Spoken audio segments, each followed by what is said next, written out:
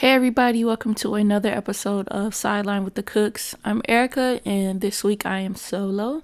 My mother's fine, she's just doing some traveling safely, so she won't be with me this week. And I didn't want to record without her because since we've switched to this bi-weekly format, I figured going another week with everything that's happened that I could at least record even if I'm solo dolo. Of course, it'll be a shorter episode because I just don't want to sit here and talk to myself and go on and on and on. So I'll just kind of quickly run through the three headlines that we talked about discussing this week. First thing first, the MLB is planning to make their return. The plan right now is a 60-game season. And at this moment, we are just waiting for the players to sign off on the safety protocols and acknowledge like when they will start to return to facility so that the season can go ahead and continue. I'm very interested that the teams and the owners and the Players Association was finally able to come together and figure this out after months and months of like negotiations and going nowhere, and team owners trying to take every advantage possible, I felt like, and the players fighting for their pay, which is fine with me. I understand that these players make millions and millions of dollars, and the rest of us are a lot of us are struggling. A lot of us had to file for employment, have been waiting on just this measly $1,200 the government decided to get us, and been trying to figure out how to make things do the past couple months. But for these players and their salaries, it's not just them hoarding, or at least it doesn't come off to me as them just hoarding like their assets. They're taking into account the risk factors associated with returning to the season, returning to the dugouts and being in the locker room with other people. There's a gigantic risk to return to play during a pandemic. Outside of just kind of that, what we've seen so far, or at the beginning of the pandemic, of this life or death, and if you got it, things are really bad, and a lot of people were dying. Like now, not as many people are dying from the virus, but there's still an impact after you start to feel better. There's still health concerns. You have to worry about, getting back to normal, and that could take a while. Some people, there's reports out there and articles about all the ways that their body hasn't gotten better since they started to feel better, and that some of their organs still, are shutting down, or still are functioning at diminished capacity. The fact that this is a respiratory disease, and these are professional athletes that need to be in tip-top shape, that's a concern. If you have diminished lung capacity for the rest of your life because of this virus, how effective are you going to be as a professional player? Will doctors clear you to continue to play professionally if you do continue to have lung issues? How long will the symptoms continue to last after you kind of get over the worst of it? So players were fighting for a lot. I think the biggest thing they were fighting for is that if we're gonna go out there and put our lives on the line, put ourselves at risk, put our families at risk, then we would like to be compensated. We don't want to. We want to be paid. So I feel like that was the biggest issue. Somehow they figured it out what they were going to do, and right now we're at the point where the Players Association is just voting and signing off on safety protocols. So any day now we'll be figuring out what Major League Baseball will be doing, what their return will be, what it will look like as far as the health and safety protocols. So there is a chance that we could get some professional baseball back this year. All right, moving on. So the biggest story over the weekend that broke on Sunday was that there was a noose found in the team garage for Bubba Wallace. And those who don't know, Bubba Wallace is the only black driver in NASCAR right now. But Bubba Wallace put pressure on NASCAR to ban the Confederate flag. And of course, the past few days, we've seen a lot of people very, very upset at the banning of the Confederate flag at Talladega on Sunday during the race. Someone even paid money to fly a banner over the stadium, over the race stadium, that said, defund NASCAR with a big old Confederate flag. NASCAR allowed a small amount of fans to show up, and those fans, of course, brought in the Confederate flags with them. And I appreciate what NASCAR is doing. Finally taking this step and calling out the racism. Banning the Confederate flag was a big deal, but I think it took too long for them to get there. So they're gonna have to prepare themselves for the fight that's going forward, the pushback. And the first thing that we saw was the reports of a noose being found in Bubba Wallace's garage. Now, I will say a team member on Bubba's team found the noose, so Bubba never actually saw it, which I'm very grateful for. But of course, they reported it to NASCAR right away. NASCAR launched an investigation right away. They got the FBI to come in and assist with the investigation. And within the past hour, the news broke that the FBI determined that Bubba Wallace wasn't a victim of a hate crime. That rope that was fashioned as a noose had been present in the garage since October of 2019. So it's good to hear initially that this wasn't something placed in the team's garage out of response to, the stand that Bubba has made the past couple weeks in trying to push NASCAR in the right direction and open up to a new fan base that would feel more welcome, being a fan, more welcome coming to races without, Confederate flags being flown everywhere. But the NASCAR, they could have did this a while ago, so they need to prepare themselves for explaining why now was the time, why in the past they coddled all these people, and they decided that they were more important. But they're also going to have to prepare themselves for the fight going forward to know, and I hope they know what they're up against. As Black people, especially Black people from the South, I mean, it's not a rare occurrence to see a Confederate flag somewhere. And we've, Black people have been telling folks for a while now, for years and years and years, of how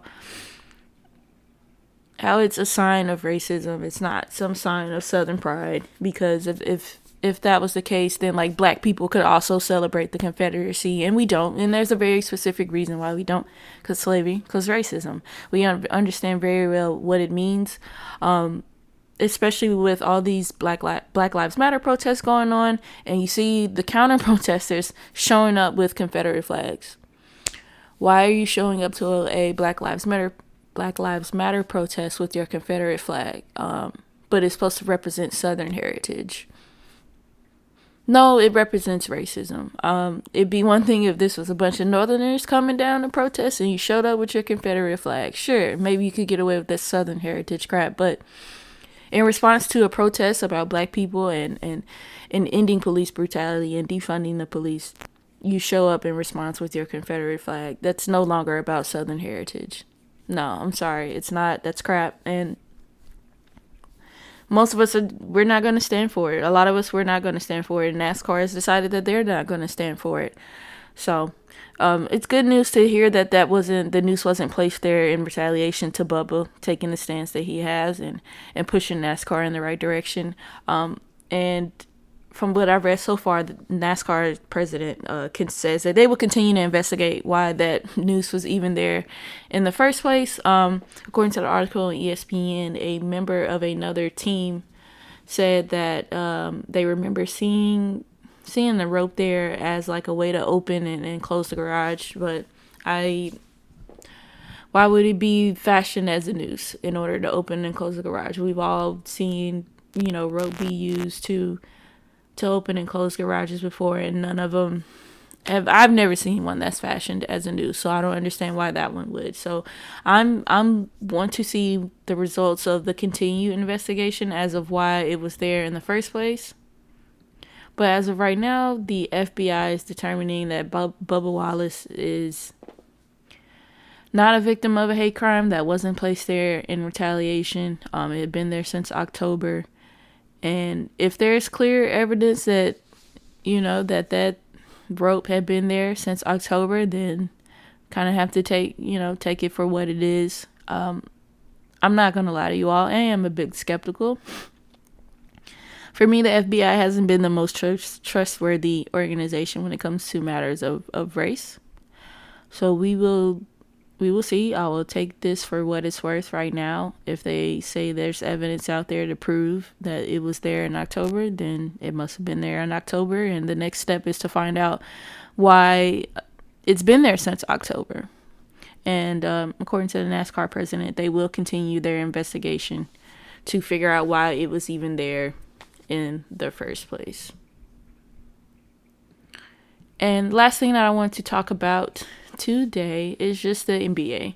They're still planning on returning at the end of July. The past couple of weeks have been interesting. We've heard conversations and concerns and questions from the players about what restarting the season will look like with being in the bubble in Orlando and those concerns. We've heard and read reports about players, thinking that, hey, this isn't the time for the NBA to start right now. It'll take away from the social movement, the push for social change that's going on outside. It'll take away from the protests. It'll take away from, the fight against racism that we're all participating in right now. We've even heard reports of someone suggesting that the players take their money and start their own league. But as of right now, the NBA is still planning on going forward. We are now kind of hearing concerns about the safety of players when the case count for coronavirus in Florida it's continuing to rise, and what they're going to do in order to keep these players safe. The NBA did lay out their details of what being in the bubble will look like, kind of where players will be staying, what amenities they will have access to in order to keep them in this bubble. But you're still asking, these adults, who most of them have families, to spend up to 3 months away from their kids, away from their families. And I think that'll be interesting. I think that for me, that was the biggest concern of how's the season going to continue with these players being separated from their families. It's one thing if it's a couple weeks, but for 3 months, and we've started kind of to see what effect that has as players are starting to make those decisions of whether or not they're going to sit out once the season resumes. And one of the bigger names out there is Trevor Ariza, and he's saying that he will be sitting out because of a custody battle that he's dealing with right now, and he only gets visitation with his child once a month, so he can't sequester himself for 3 months. Like, that just wouldn't work out for him and his family right now. And I wouldn't be surprised if that's the case for more players. If we find out, I don't want to say I'm torn on whether or not the season should resume, because I would love to see some NBA basketball if they can figure out a way to do this safely. And the NBA has spent time trying to figure out the best way to do this, and it's going to be trial and error because there's just so much about coronavirus that we still don't know. The NBA doesn't know it. The CDC doesn't know it. It's just, there's so many unknowns with this virus. So the NBA making the attempt to return, I think that's good. I think that the NBA has, along with with returning, they're still going to give players the platform to continue to fight racism, to continue to fight police brutality, which I'm excited to see. There were reports that players felt that it would distract people, and my response to that is like, who are the people that you are saying will be distracted?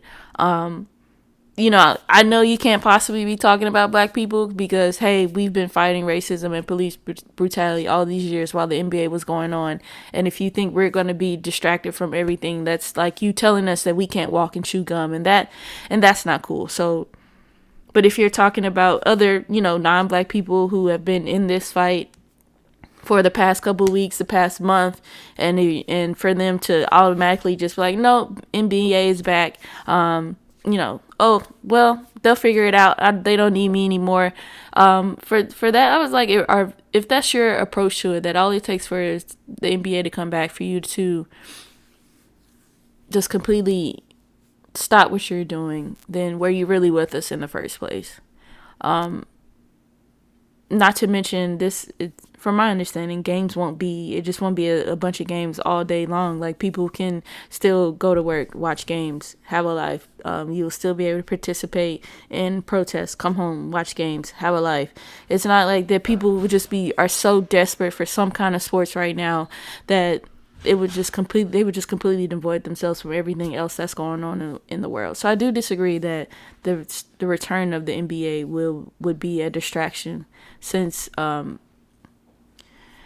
the commissioner has decided that it is okay for players to express their opinion. They're going to give the players this platform. They're going to continue to work with players with community programs and participating in protests. Now, they may not physically be there on the ground, but they support the protests, and they are doing what they can to give these players a platform. So I don't think it'll be a distraction. I think, honestly, it would be a nice break from everything that's going on, and that would be nice to have. And so as kind of we get later into the week, I believe we'll be finding out more from players who are deciding not to return, and we will see how this goes. I know there are a lot of concerns about the rising case numbers in Florida and how that will affect the bubble and the safety and getting players there without contracting the virus, and isolation and things like that, which more information will come. As anything right now dealing with the pandemic, it's ever changing. What we knew last week probably isn't true this week, and what we know this week won't be true next week as well. So we will be keeping our eye on it for sure. And that is all for this week's episode. We will be back next week when my mom is back home from traveling safely. So we will put out an episode next week as well. Thanks for tuning in. Thanks for listening. You can find us on Apple Podcasts, Spotify. You can find us on Google Podcasts. You can find us on Stitcher Radio. And if you're looking for us on social media, you can find us on Twitter at SidelineWTCooks, and you can find us on Facebook. You can check out our page, Sideline with the Cooks Podcast, and we'll be back next week. Bye.